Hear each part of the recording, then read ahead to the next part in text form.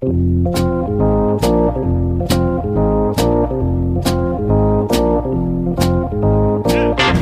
us a little bit about what you saw and being able to relay that message to Cora when you watched Kimbrel pitch and kind of help out so he wasn't tipping his pitches.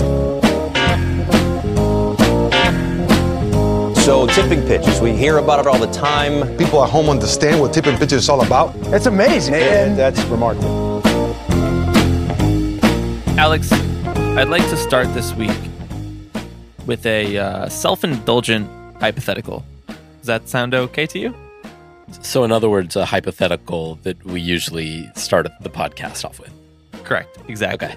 So I was listening to Effectively Wild earlier today, the interview that they did with NVenue CEO and founder, Kelly Pratt. I hope I'm pronouncing her name right. This has been much discussed in the baseball world in the last couple of days. This company, NVenue, who provides the predictive statistics on the Apple TV Plus broadcasts, which those broadcasts, you'll remember, were a big talking point in the offseason that they were going to exist. Now, without getting into the whole controversy over NVenue and the stats that they provide, long story short, some baseball people are questioning the validity of those stats and probabilities that they provide on the broadcast. It got me thinking whether listeners of this podcast could put together a predictive model for what you and I are going to talk about.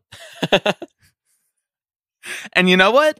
I thought about it for a couple minutes, and I came to the conclusion that it wouldn't be that hard for listeners to do. It's like those Twitter accounts, right? There's like AI generated like drill tweets and AI generated New York Times pit. Yeah, exactly. Yeah. Ours would be pretty easy. I mean, we also a couple of years ago we had a listener who made a bingo board for each episode of Tipping Pitches, and that was really just one step removed, right? So, is this a good thing or a bad thing? So, on one hand, glass half full, we give the people what they come here for. Yeah. They know what to expect, and we provide no that surprises. For them. Exactly. We're like In-N-Out. You know what's on the menu. You might be able to go off menu if you really are a hardcore fan, and you're going to love it. It's going to be consistent, no matter what In-N-Out you go to. But on the other hand, are we too predictable? Do we need to mix it up? Do we need to spend 25 minutes before our interview with Pup guitarist Steve Sledkowski talking about the TOPS plus of Eduardo Escobar, just to keep people on their toes?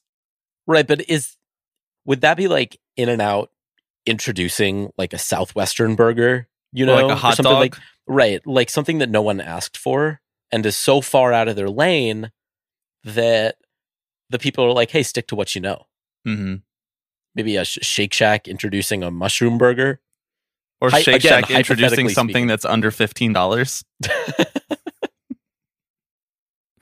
This is a pro In-N-Out podcast. If you couldn't tell.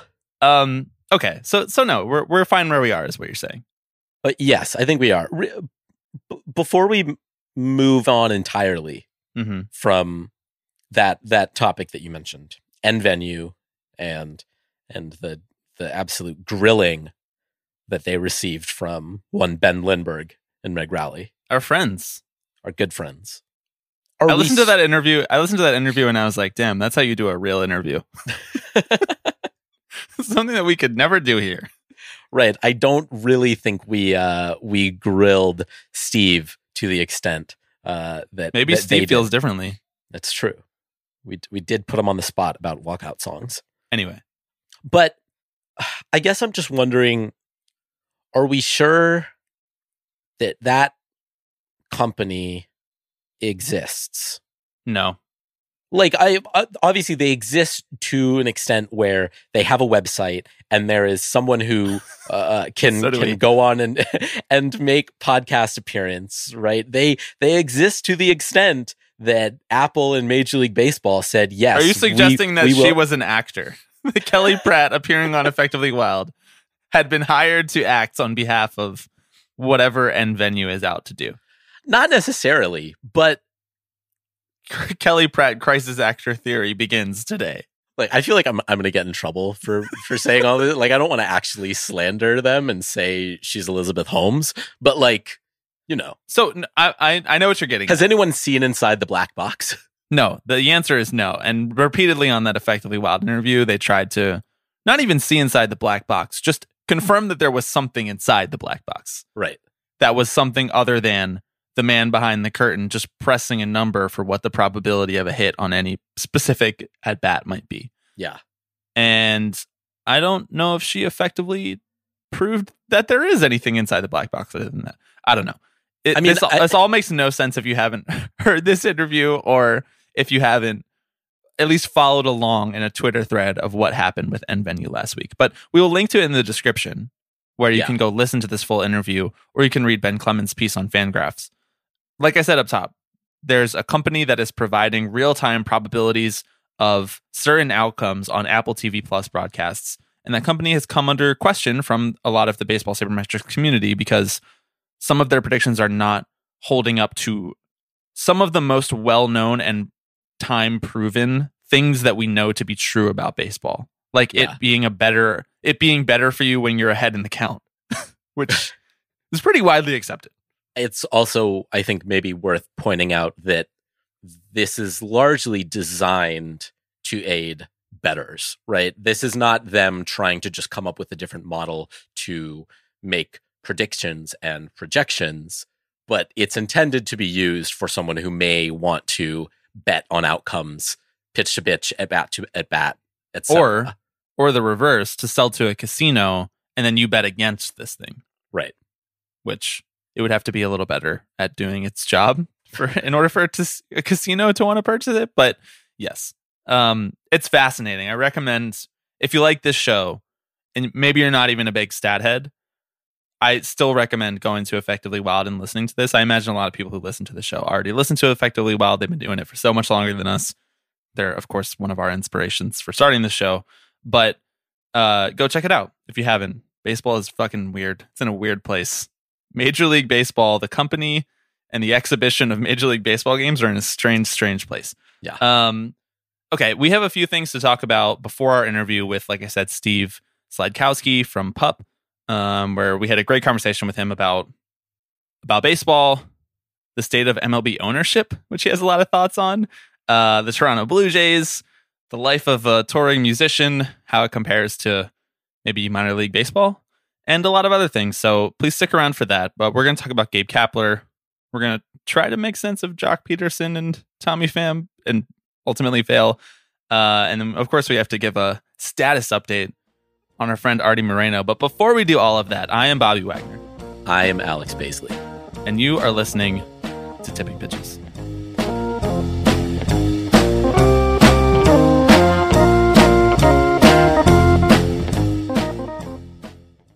Before court reporter Alex shares the latest in the Angels bribery scandal, we have to say a quick thank you to all of our new patrons this week. A reminder for you, you can sign up for our Patreon at patreon.com/tippingpitches, where there are 3 tiers that provide you various different things at each tier. All of them provide you access to our Slack, where we have been discussing things such as the NVenue interview/scandal, where we've been discussing the Tommy Pham, Jock Peterson altercation, the very good New York Mets. Anything that you might want to talk about, you can talk about in the Tipping Pitches Slack. You can get access to that on our Patreon. Thanks to new patrons, Emily, John, spelled differently, Eric, Nat, David, and Peter. Alex, last week we spoke about the mayor of Anaheim, which you might not expect to hear about on a baseball podcast, except for if that mayor allegedly accepted bribes to sell land around one of the 30 Major League Baseball team stadiums to a company headed by one of the 30 Major League Baseball owners. Well, not 24 hours after we released that podcast, one Harry Sidhu, the mayor of Anaheim, he stepped down amidst the FBI investigation. Your comment. How does it feel to take down a mayor on a podcast? Right. What is the R squared on this, right? What's the correlation? It's not low. Can we contract NVenue to figure that out? Oh, man. I mean, we saw this coming, right? As soon as a mayor ends up at the center of a a federal corruption probe headed up by the FBI, I feel like you're kind of done. You're kind of toast. Yeah. Even if your name is clear, the blowback from that makes it very hard for your political career to ascend. Right, exactly.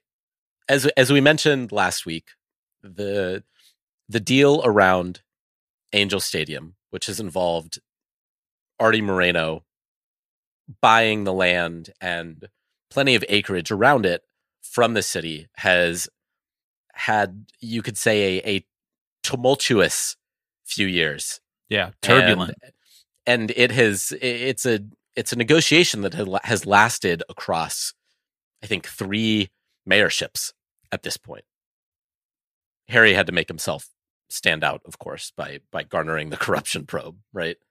But following Mayor Sadoo's decision to resign on Monday, the Anaheim City Council voted unanimously on Tuesday to stop the sale. On Wednesday,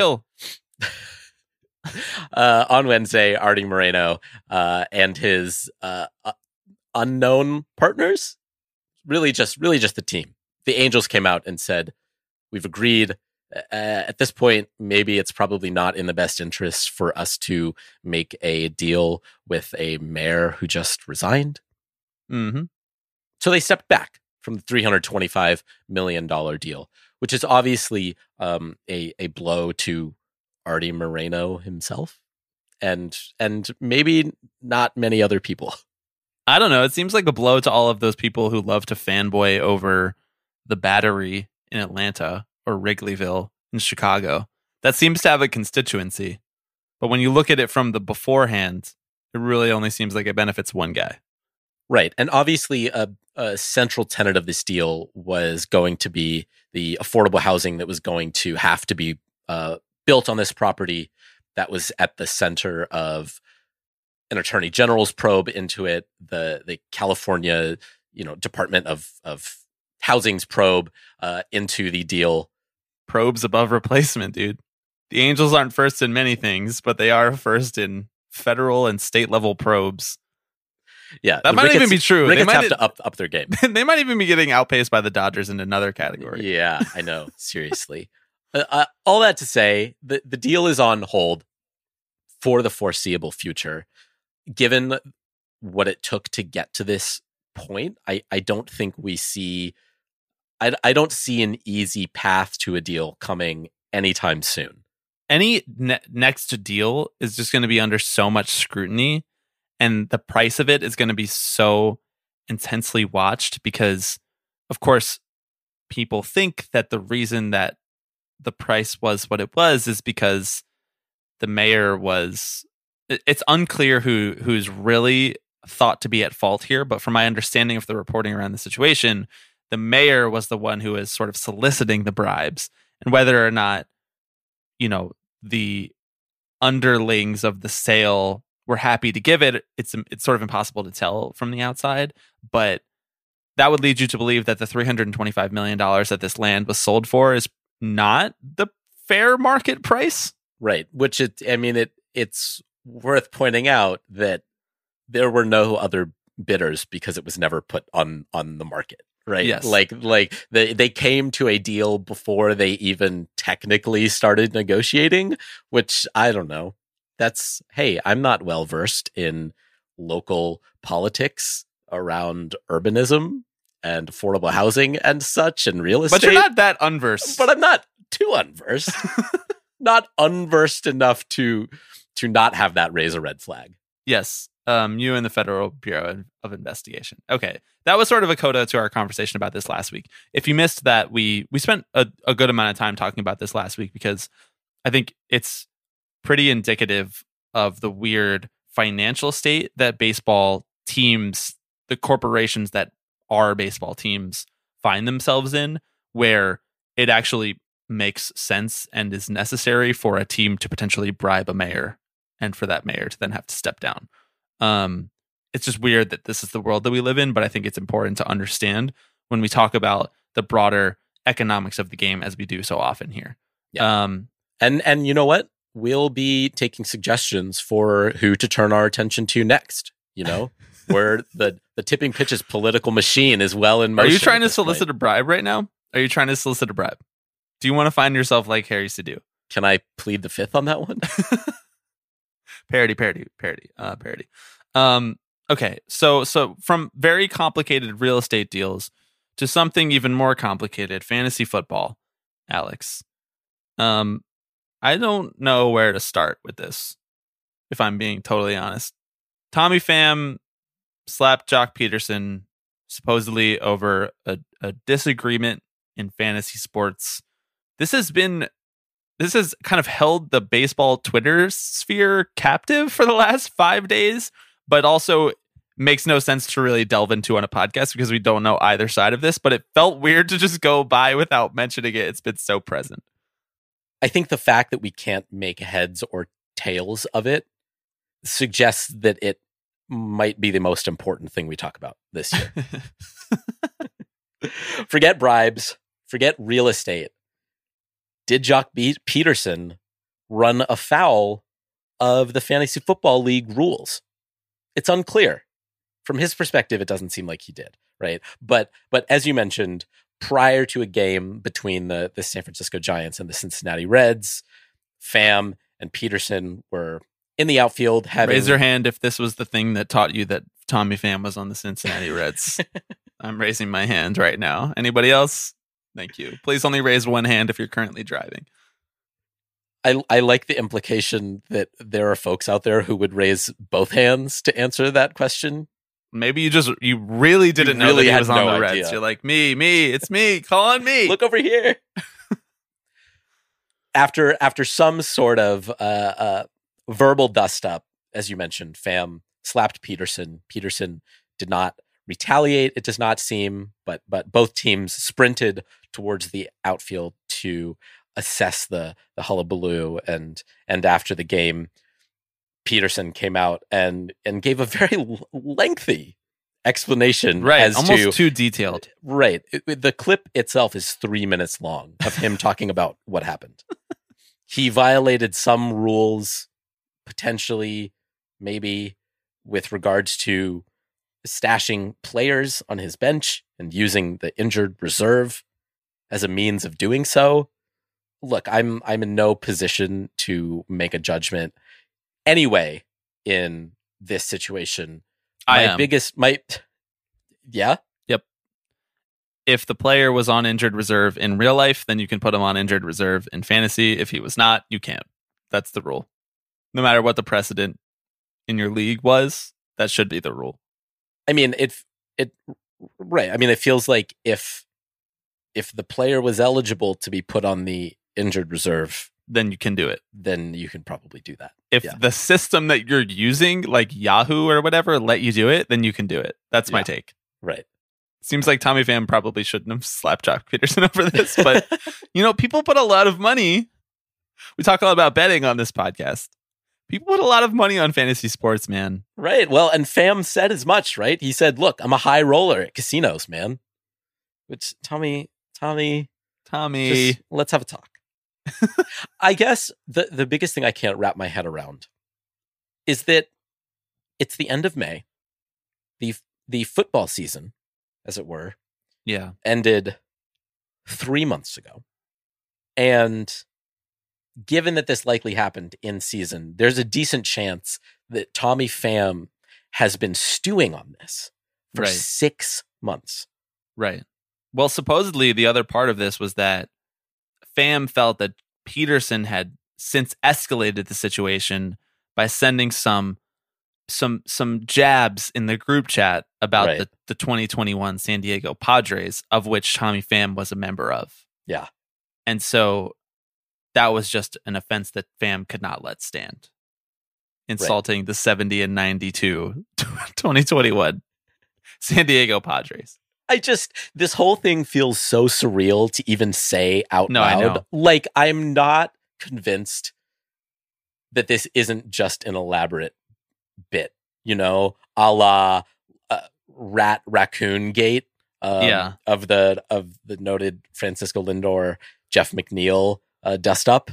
Mm-hmm. There was a really funny moment on the last episode of Batting Around where they were trying to remember that little dust up from the 2021 Mets, but they only knew like kind of 60% of it. And so they were trying to get themselves all the way there. And then one person would remember one more thing, and then the next person would remember one more thing. And they still kind of didn't really get the whole story right, but it was close enough that it was hilarious.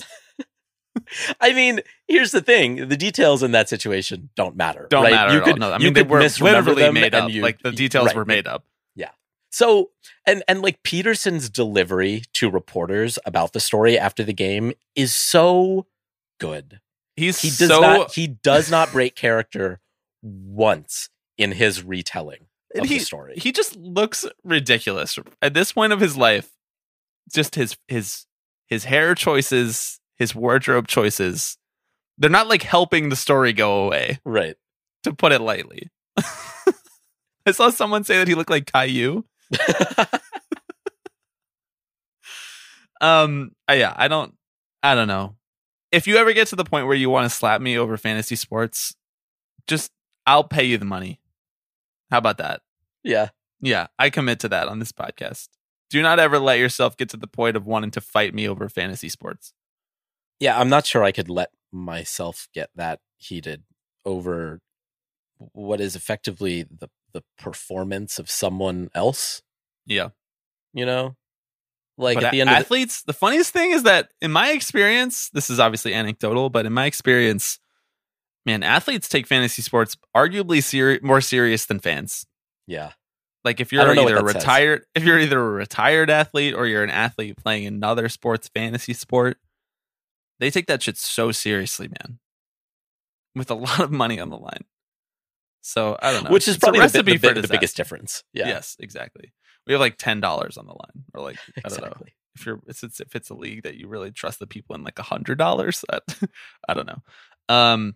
From Jock Peterson to his manager Alex, we're going to get to our conversation with Steve in just a couple minutes, but got some news this past week, some interesting news in the form of a blog post and then subsequent interview from San Francisco Giants manager Gabe Kapler about the state of America, I guess, and his choice to not take the field for the national anthem. Kapler wrote a long and I think well thought out and well defended blog post about why he felt like he no longer wanted to come out onto the field for the national anthem. Now we're in this post Colin Kaepernick world where this is sort of a shorthand for a form of protest that is meant to widely criticize the state of something in our country, is an anthem protest. And Kapler knows this. I think he even discussed this a little bit in the blog post. It was immediately sort of part of the conversation after the fact that San Francisco Giants manager, former San Francisco 49ers quarterback. And in this specific instance, Kapler was referring to the horrific school shooting that happened in Texas last week and the fact that we seem to be at this point where politicians have no interest in ever addressing mass shootings in this country. And so Kapler, I'll play a little bit of his audio here about why he felt that this was the proper way to address what's going on right now. Yeah, I just don't plan on coming out for the anthem going forward until I feel like I feel better about the direction of our country. So that'll be the step. I don't expect it to move the needle necessarily. It's just something that I feel strongly enough about to take that step.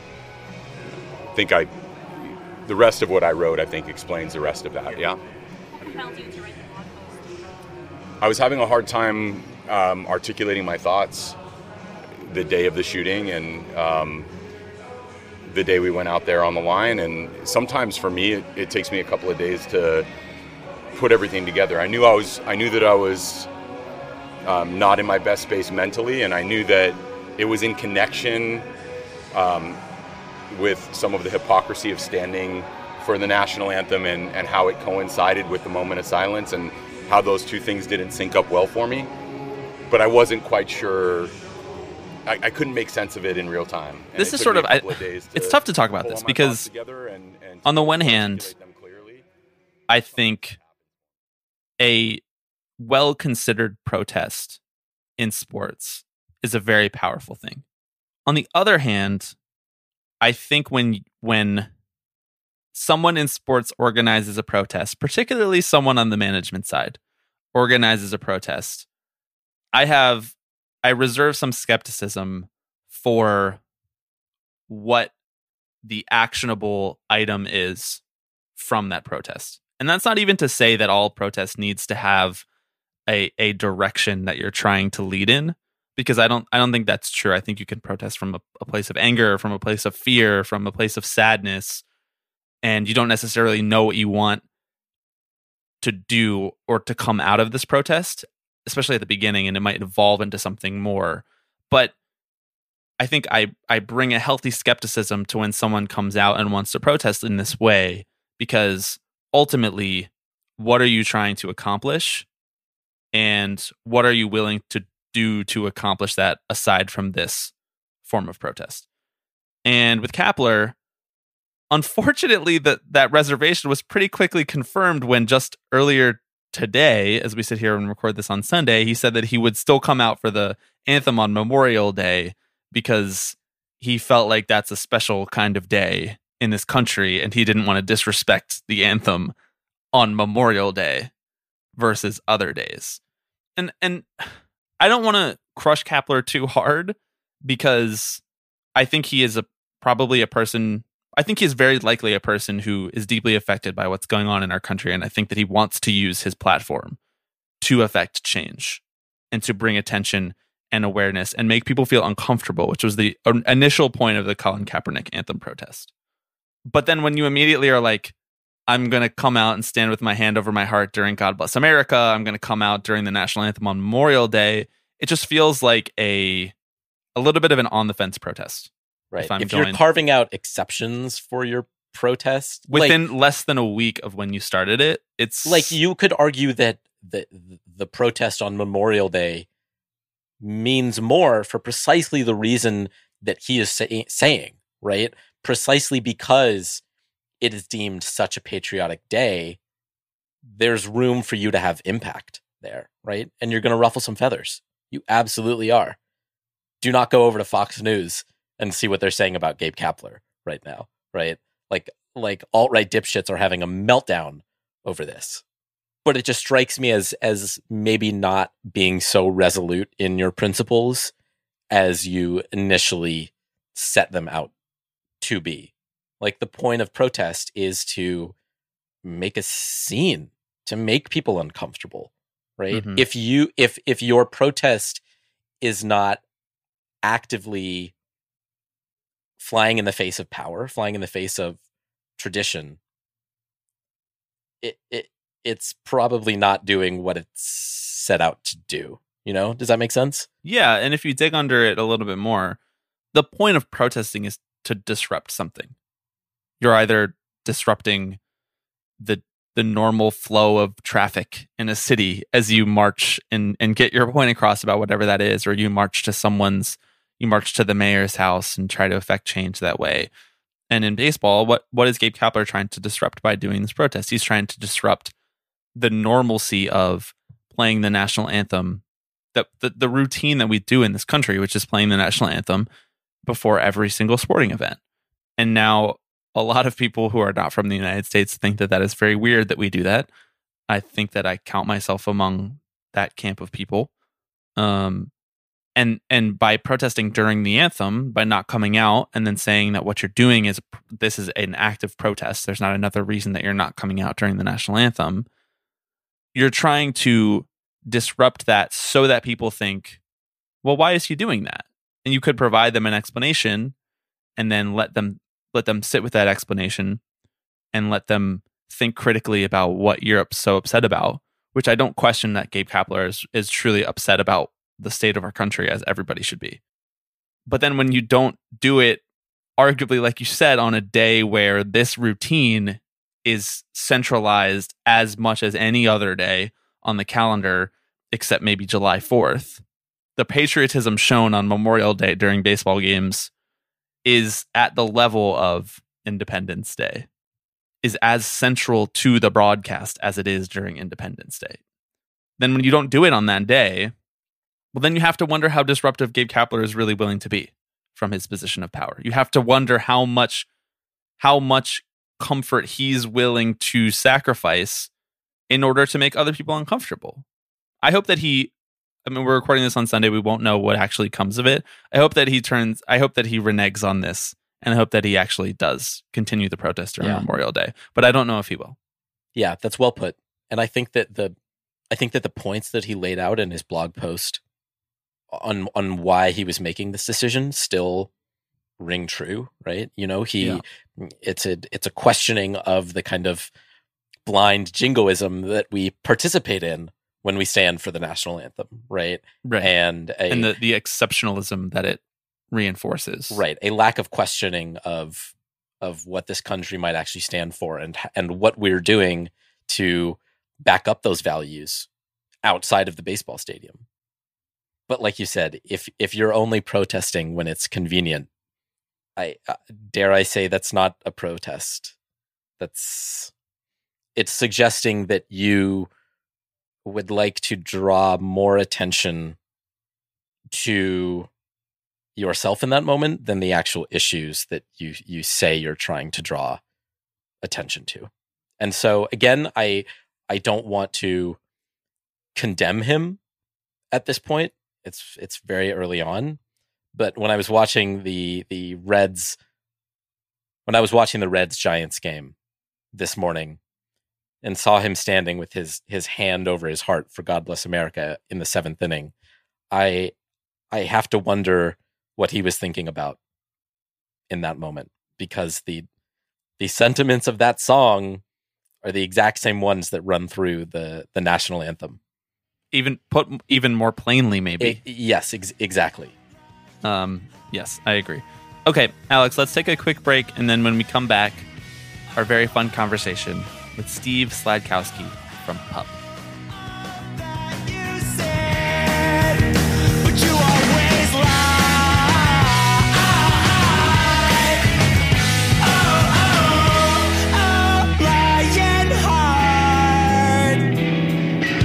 Okay, Alex, first guest in a long time. We are very excited to be joined by Steve Sladkowski of PUP. Steve, how's it going, man? Good. You got my last name. I'm impressed. That's a nice start. Do people mix it up a lot?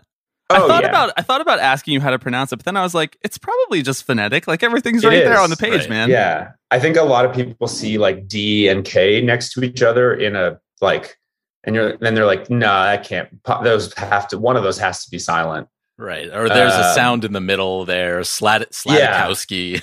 Yeah, exactly. But no, Sladkowski is the one I get the most. Oh, they just skip right over the K. There's no K there. The invisible K. Yeah. Well, Alex, I imagine you probably get people messing your name up a lot too, or in school, like with the extra E. Basile, did you get that a lot? Yeah, people do mess it up more often. The spelling though than the actual pronunciation. It's often just drop an E. You know, they're like the E carries over to after the Z or before the Z. It's fine. It works. Steve, I don't often read quotes that people have said or written down back to them when we're interviewing them, but I want to tell you about the moment that we decided we wanted you to come on Tipping Pitches. It is an article in Spin Magazine previewing the 2022 baseball season, and it is where you called the people who own baseball greedy scumbags who hate the game and its labor force. Can you tell us why you decided to use that platform to just take a little swipe at MLB owners? I mean, I don't give a fuck, mostly, I think is the thing. I can swear, right? Yes, of course. Yeah, I don't know. But that lockout was so cynical.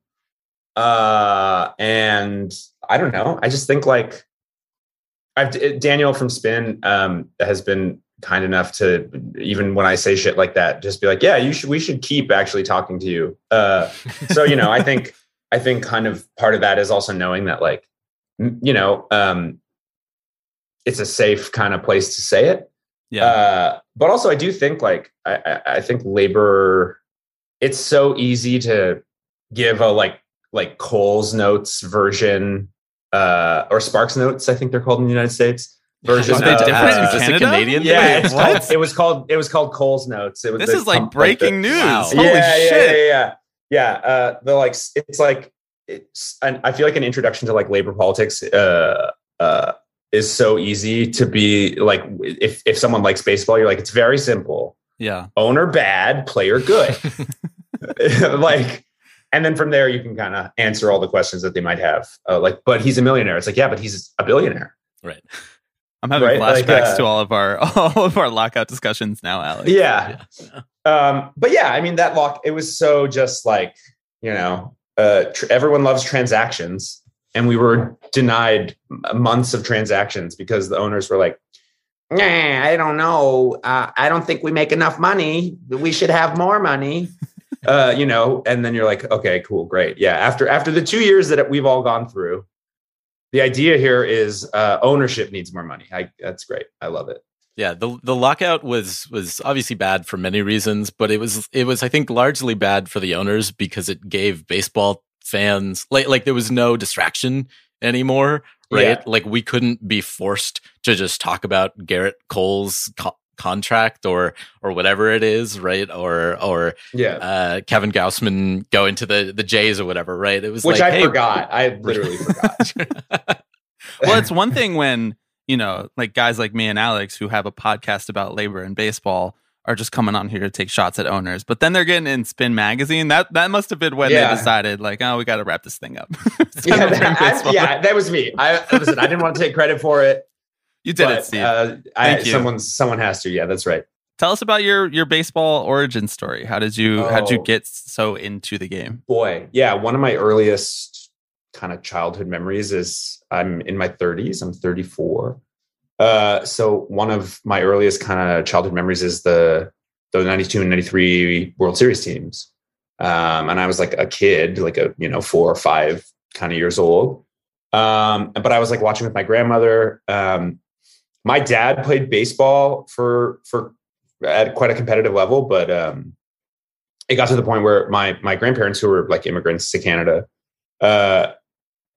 couldn't afford to like take him. He was playing for a team that was kind of playing closer to Windsor because I guess they had some affiliation with Detroit and the Tigers, and they couldn't afford to like take him out there because they worked factory jobs basically.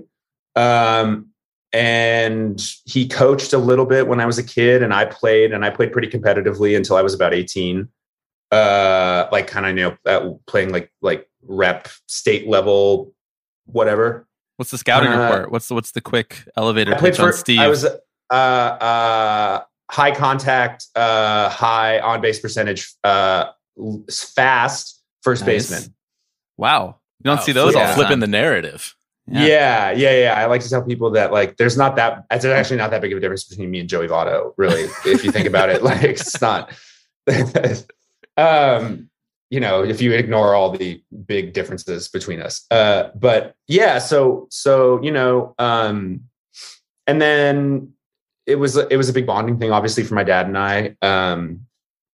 Still is. We still go to games and watch games and all that stuff. And yeah, I mean, the Jays were kind of in an interesting spot for a lot of like my kind of adolescence and like teenage years, where it was like a lot of those kind of like the initial John Gibbons run, where like, they were kind of a wild card team and they were kind of good, but then it was like the Yankees and the Red Sox were just like the evil empire, like dual, like evil empire. So like I remember I got to watch Roy Halladay pitch day in and day out for a decade, like treat. Basically quite for the whole treat. Time. What a joy. Yeah, it was awesome. And it's like just still one throwing of those things complete game shutouts on a team that wins 70 games every year. Yeah, like his complete game, like 1-0 losses. Yeah, It was, I remember like the Vernon Wells contract. I remember Lyle Overbay, first baseman. I remember Troy Glass, Scott Rowland. Oh yeah, yeah. David Roth has been like, oh, you remember some guys. Okay. That's, you can hang. It's nice when the king accepts you into his realm when he says, David Roth's like, you can remember some guys. Yeah. You might remember too many guys like John McDonald, we can get weird, but like, basically the like angry Jays is what we call them. When they had the black jerseys. Yeah. Josh Towers. And then kind of, it sort of shifted into this kind of place of like for a long time, music was my hobby, or like, you know, when I was in school, I did my degree in music, and it, you know, there's no one I personally want to hang out with less than someone who can only talk about one thing. And I feel like I got to that point in my life where music was such a huge part of my life, both from kind of like doing my education standpoint, and then as Pup kind of started to grow, I was like, I cannot be that guy. And so that kind of brought me back in to baseball kind of in the last 10, 12 years. Not that I was ever out of it, but just being like, oh, this absence of hobby can be filled by being into baseball again. And it was kind of just as the Jays were starting to make that sort of turnaround with Jose Bautista and Edwin Encarnacion and, you know, that sort of era. So it was kind of a nice, as the city was kind of coming up, you know, something like Drake, when Take Care came out, renting out the Sky Dome, wearing the black Jays cap, like in that music video, you know, it kind of was a nice way to enjoy the city and enjoy time hanging out with my parents and friends while I was kind of off the road. Now, are you, when you guys, because Pup is currently on tour, you guys are on a bit of a break right now, but you're, I believe you're headed across the world next, right? Yeah. So are you feels insane, wild, weird thing still. to say. Just, yeah. Yeah. It's yeah. Oh yeah. How much are you really able to kind of like stay up to date when you're on the road? Like, are you on a bus, like checking score updates when you come off stage? Is it more casual? No, like it's kind of nice actually. Like I have MLB TV, and some of the buses that we've been on have had satellite, which is crazy. But you know, they have the baseball packages and stuff usually on those because the drivers tend to want to watch stuff, or the bands they have on are sports fans.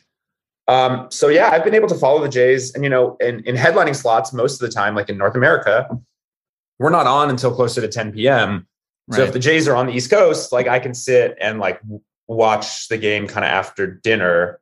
And then, you know, even my bandmates who are not like particularly avid baseball fans by any means, one of the cool things about kind of traveling, especially in the United States, traveling around is sort of like there's a lot of minor league baseball just on a day off. You know, you might be in a town somewhere and you're like, oh, it's actually a 20-minute drive to the stadium or whatever. We can go see a team.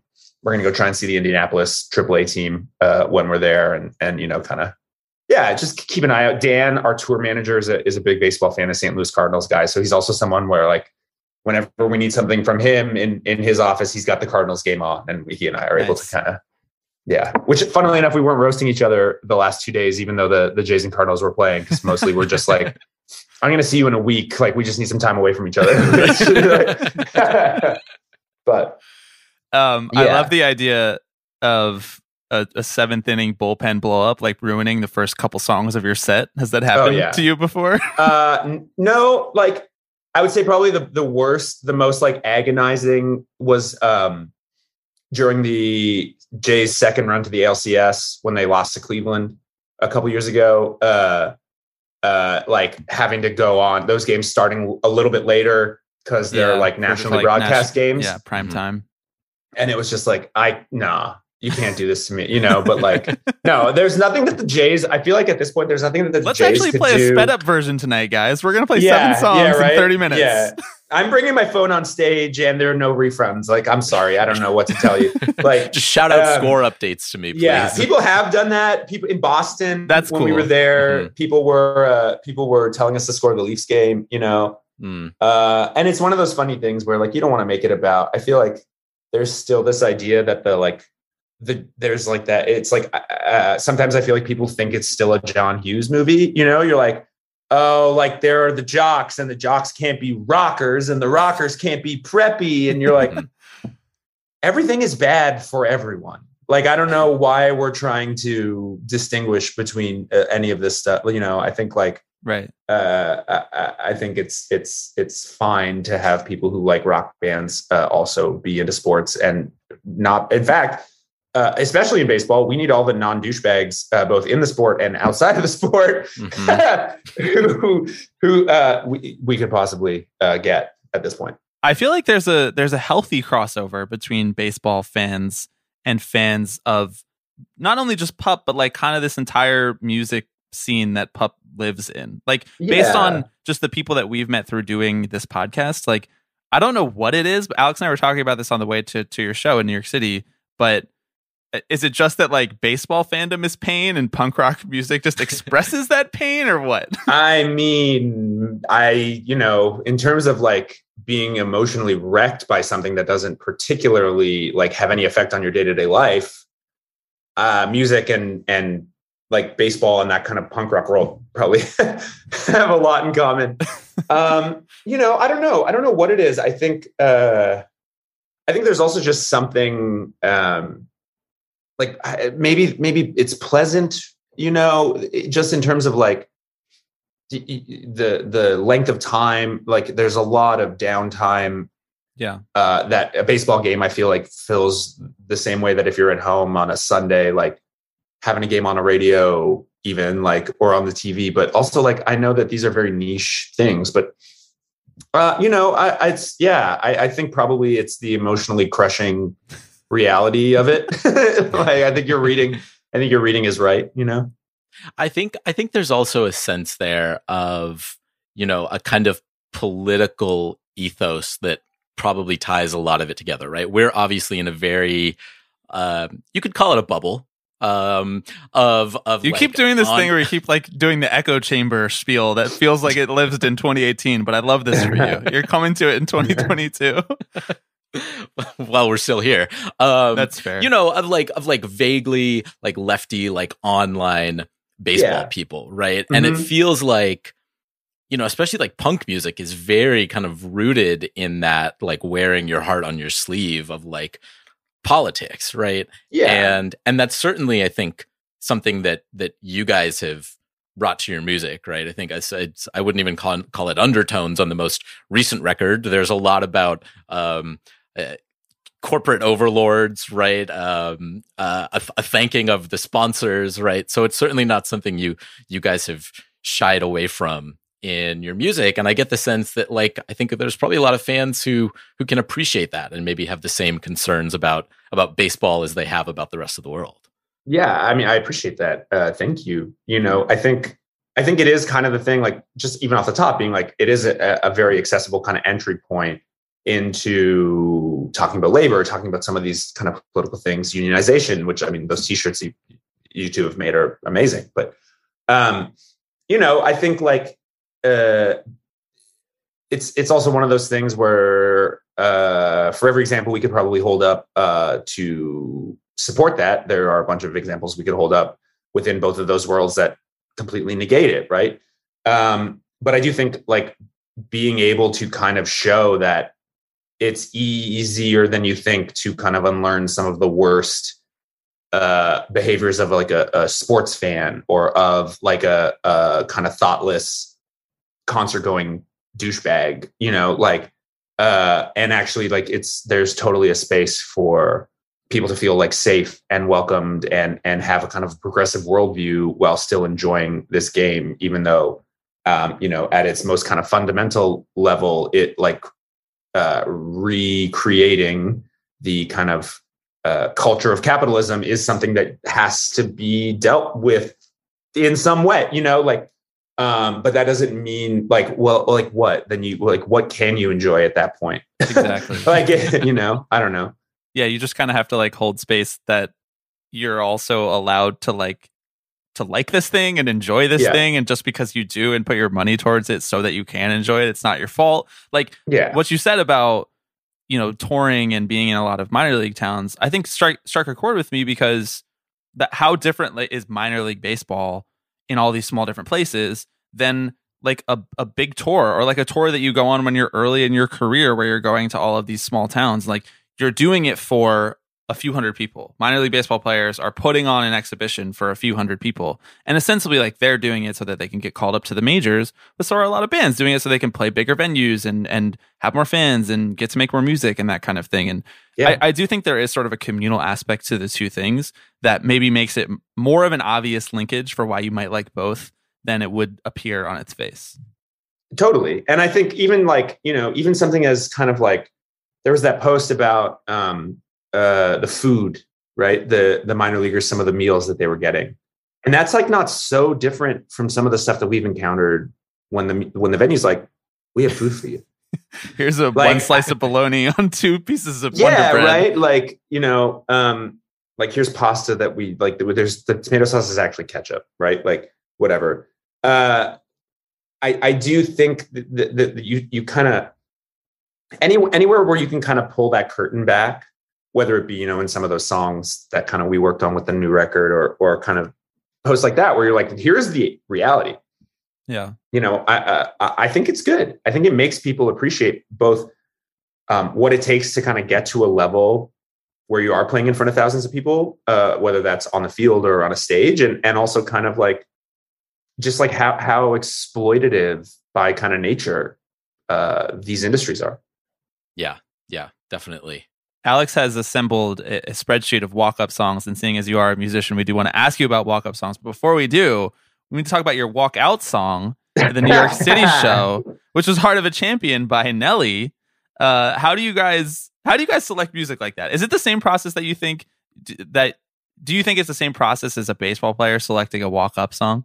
Yeah, I mean, sometimes we'll do things like that are a little bit more tied to the performance. So, for a while there, walking on to Round Ball Rock, we had figured out that it ended on a chord that was relative to the opening of Morbid Stuff.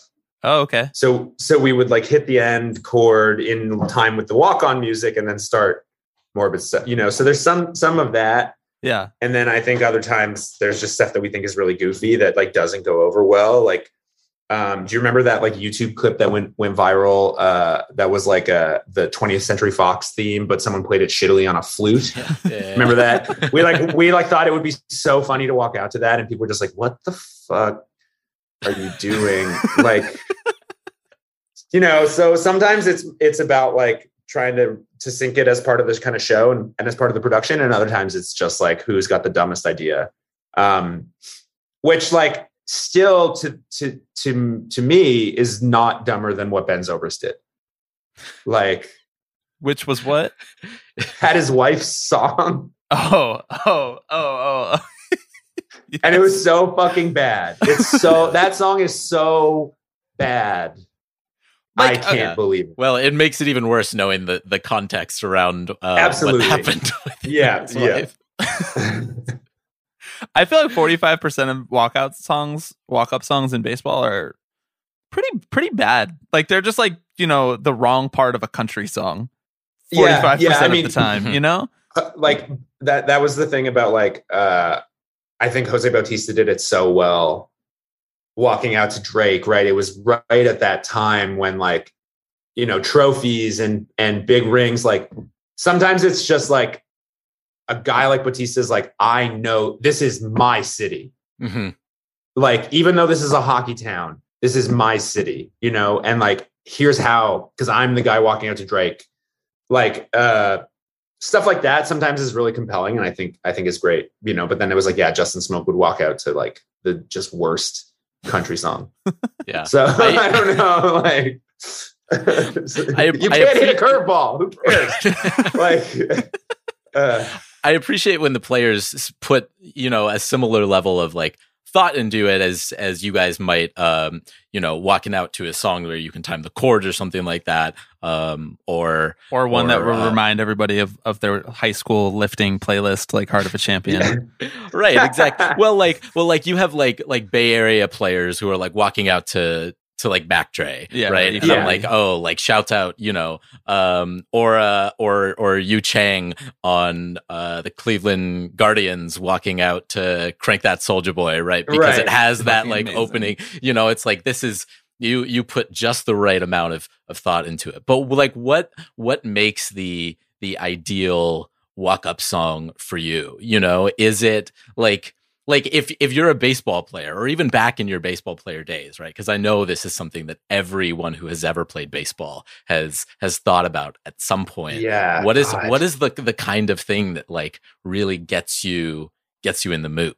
I feel like it has to be up tempo, or it has to be something that just like I think the ultimate thing is like having something that is now associated. It's like no one can use Enter Sandman anymore. Mm-hmm. Yeah. Right? Like that is like the ultimate, where you're like, you are so good and people are so afraid of you that your song can't be used in baseball anymore. Because if someone were to use Enter Sandman, they'd be like stolen valor. They'd get they'd be persona non grata in New York City, right? So I think that's kind of the thing. As to what, now, am I supposed to give you one here? Well, if you want, I mean, you don't need to be put on the spot too much, but yeah. You had to have thought about it. You had to have thought about it. I'm trying to think, like, I do think it would be something like very nerdy, right? Like it would be like Rush or something, you know, it'd be like something nice. Like Titanically, just like he's walking out to YYZ. It's in like 7 and it's an instrumental and like right. The audience like can't really bop their head to it. Like, what the fuck? Like, it's just like the like Brainworms version of walking out to like Journey or something. I don't know. Right. Like, I think my answer at one point was Limelight. Which, I mean, like a Rush song, you know, the drums come in and everybody's fucking into it, even if they don't know the song. Yeah. My bandmates and I have talked about this a little bit, but like, you like to think that your taste has sort of like, as you've grown up, like evolved or changed. Oh yeah. And then you're like, you know, for Stefan, he was like, but then My Chemical Romance announced a reunion tour, and I spent $300 per ticket. Yes. Well, he's like, yeah, not only am I like bothering our agent to be like, get me tickets for this, please. Also, how do we open this show? Like, this is all I want to do. Wait, if you're gonna open a My Chemical Romance show, can you please open the one in LA? I bought tickets in LA, and it was supposed to be obviously for 2020, and they've now pushed it back 2 years. I no longer live in LA, so I have to fly back for the show. Unfortunately, we won't be opening any of the shows, but that's okay. I choose to say that it's not for any reason other than it just like it couldn't happen. Just didn't work and out. Not me being drunk once and telling Frank that I had never heard of My Chemical Romance. Did you play a show with him? We did a tour with Frank and Thursday. Frank has like a solo band with Thursday, and Frank, it was lovely. It was really a fun tour. And at the last show, I was like, listen, Frank, I don't really know the band very well. And his wife was there. They thought it was hilarious. It was goofy. There's a lot of goofy stuff that's happened like that where I'm like, if I were an anxious person, this would be bad. Like, I would be laying awake at night, like, fuck, you know. But no, we still, yeah. Frank's cool. Frank's been real supportive in the DMs and whatever. Is there a Pup song that you think would like fit well? That was my next question. As a walk-up song? Actually, when Mark Burley was still pitching for the Jays, there was a start that he had in Toronto, and they played Lionheart while he was walking off the field. Wow. Which was cool. So yeah, apparently somebody in Jays game ops says yes. And maybe it's Lionheart, which is funny because Stefan tweeted this the other day. He was like, that song is not, those lyrics are nonsense. He was like going back. We were like talking about old songs to try and learn. And he was like, what the fuck? What was I thinking? You know? But yeah, no, yes, Lionheart. I don't know. I feel like it's one of those funny things where like, again, people sort of are like, oh, you're like a rock band that people like, and you've been kind of upfront about enjoying sports, you know, whether that be like Stefan is a big Leafs fan. I wore a Raptors jersey on stage for a long time. And then the Jays stuff, whatever. Surely these songs work in video games, which is so funny because like, I remember that as like a hallmark of like the show, right? Or like EA Sports, like NHL games and stuff. And it's bizarre to now be like on the other side of that, where I'm like, oh, I'm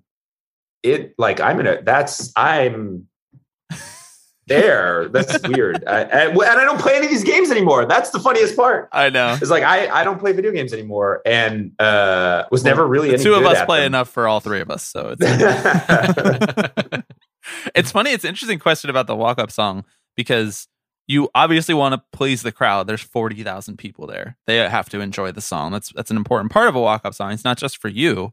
You know, it's not like your headphones before the game. But you also want to get hyped for your at bat. But you also want to seem like kind of cool, you know? Like you don't want to pick the most obvious song. You want to pick like the third or fourth most obvious song. Yeah. So that everybody still knows it, but everybody knows that you didn't choose, you know, like Headline by Drake or something. Yeah. Like it's too obvious. I feel like there's like a good like subsection. I'm trying to think of who it was on the Jays, but there's like anytime there's like a good sense of humor. Yeah. Like where they're like playing something that's obviously ridiculous. So they're kind of like taking the piss out of it a little bit. The crowd kind of gets it. And you're like, and you probably like this song. And you think like, yeah, it is funny that I'm walking out to, you know, Space Cowboy by Casey Musgraves or something. But like, you know, like, I don't know, you know, like, but yeah, I do think there's that angle that can be taken. Yeah, Wilmer Flores walking out to the Friends theme song, because that was well known that was his favorite show. Yeah. Well, like Josh Reddick for the longest time walked out to "Careless Whisper" right, by that's George the one Michael. I was trying to. That's the one I was trying to think of. I was like, it's someone from Oakland and not he who shall not be named. Right. Like, Reddick. That was it. Yeah. Because then they would do the sax thing and the, you know. Yeah. Right, and then it becomes a bit, and it kind of takes on a life of its own, right? Yeah, yes, we need more of that in baseball and music. I'd say. Alex, doing bits. We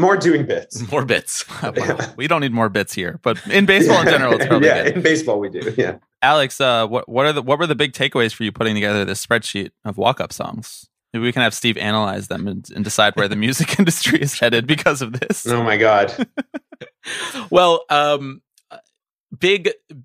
lots of Kanye representation. Obviously, he's the most represented among walk-up songs. I mean, I think maybe not what struck me, because this is, if you think about it, it makes sense, but just because of the disproportionate representation of Latin American players in baseball, there's like a lot of Latin music, right? Like Daddy Yankee is in the top 5, and now Bad Bunny. I mean, and some of their songs are just like perfectly suited to like get you in the mood, right? Yeah, like the instant hook of them. Yes. Yeah. Well, and it's so obvious. Like, I don't mean to cut up, but it's no, go.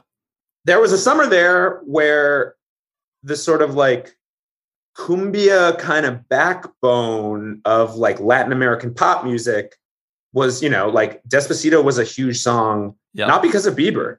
Yeah. Right. Mm-hmm. Right. It was because the version without him was playing everywhere. Too. Yeah. And it's because of like there's such a like a deep appreciation of dancing in a lot of kind of like Spanish language pop music that it just crosses over so naturally. Yeah.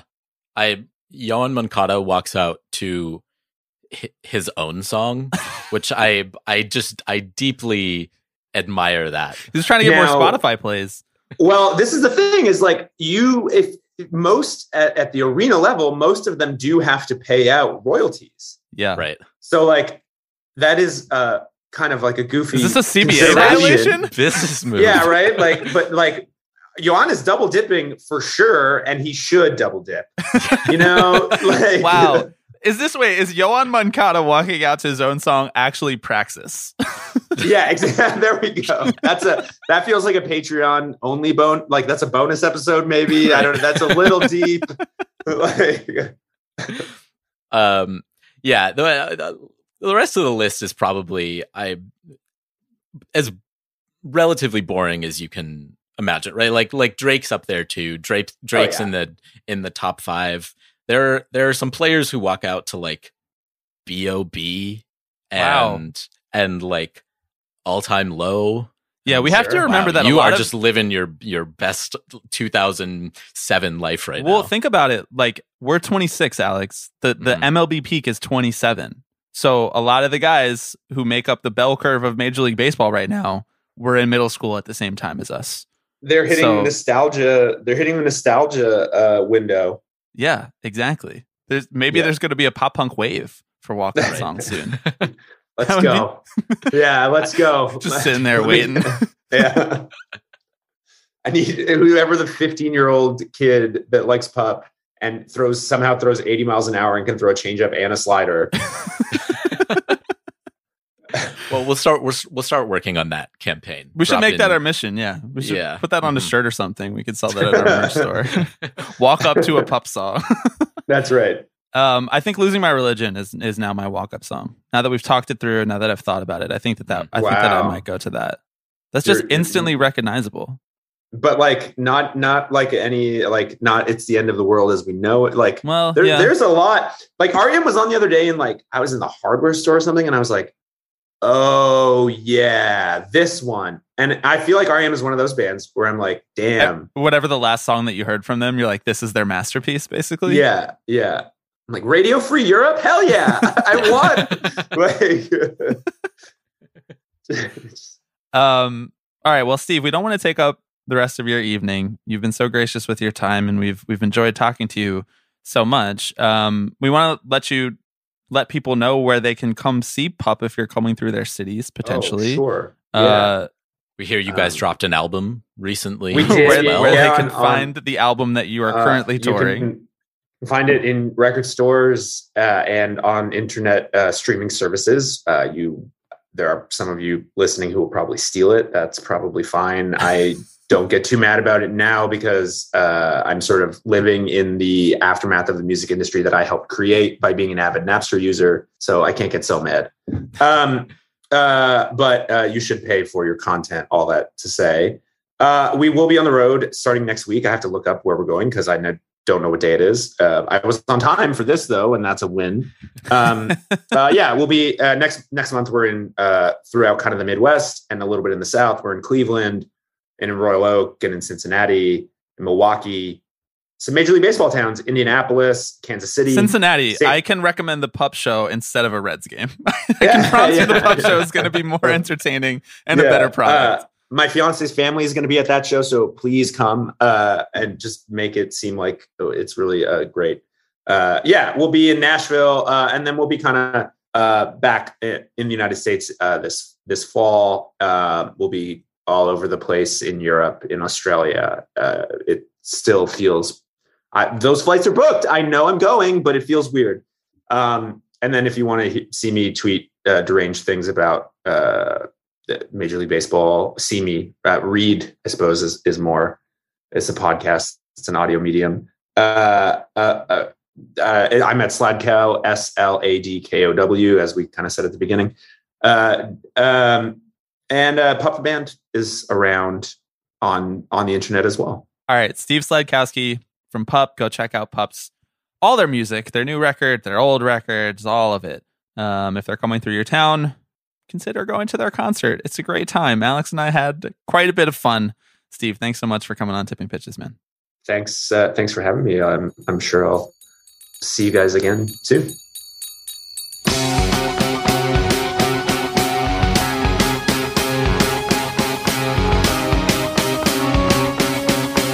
Okay. Thank you to Steve. Thank you to Pup for putting on a wonderful show. If they're coming through your town and you like their music, or you think you might like their music, check out the new record. Maybe check them out in concert. What a fun time to get back to live music. Thank you also, Alex, to 5 more members of our Alex Rodriguez VIP Club tier on Patreon. Those 5 members this week are Mike, Justine, Neil, Kyle, and Tony. 5 of many who have signed up for that top tier. We're so thankful for everybody's support.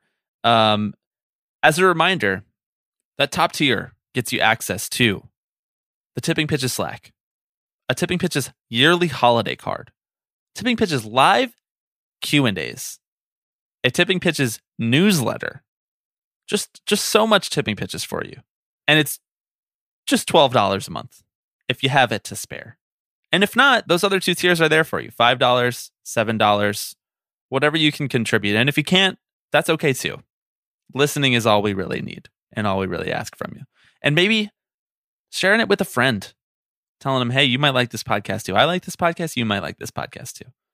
The real Patreon is the friends that we made along the way, you could say. No, the real Patreon is the patreon.com/tipping pitches, where you can sign up and give us money so that we could maybe do this podcast full time one day. That's the real Patreon. But the metaphorical Patreon is the friends we made along the way. Yes. As always, you can find us wherever you get your podcasts. If you would like to call in with a listener question, drop us a voicemail at 785-422-5881. You can also slide into our DMs on Twitter at tipping_pitches. Or if you're going for the long form question, shoot us an email, tippingpitchespod@gmail.com. Thank you, everyone, for listening. We'll be back in your feeds in 1 week. And I don't know if I can do it. Oh no, I said too much. Hello, everybody. I'm Alex Rodriguez. Tipping Pitches. Tipping Pitches. This is the one that I love the most. Tipping Pitches. So we'll see you next week. See ya!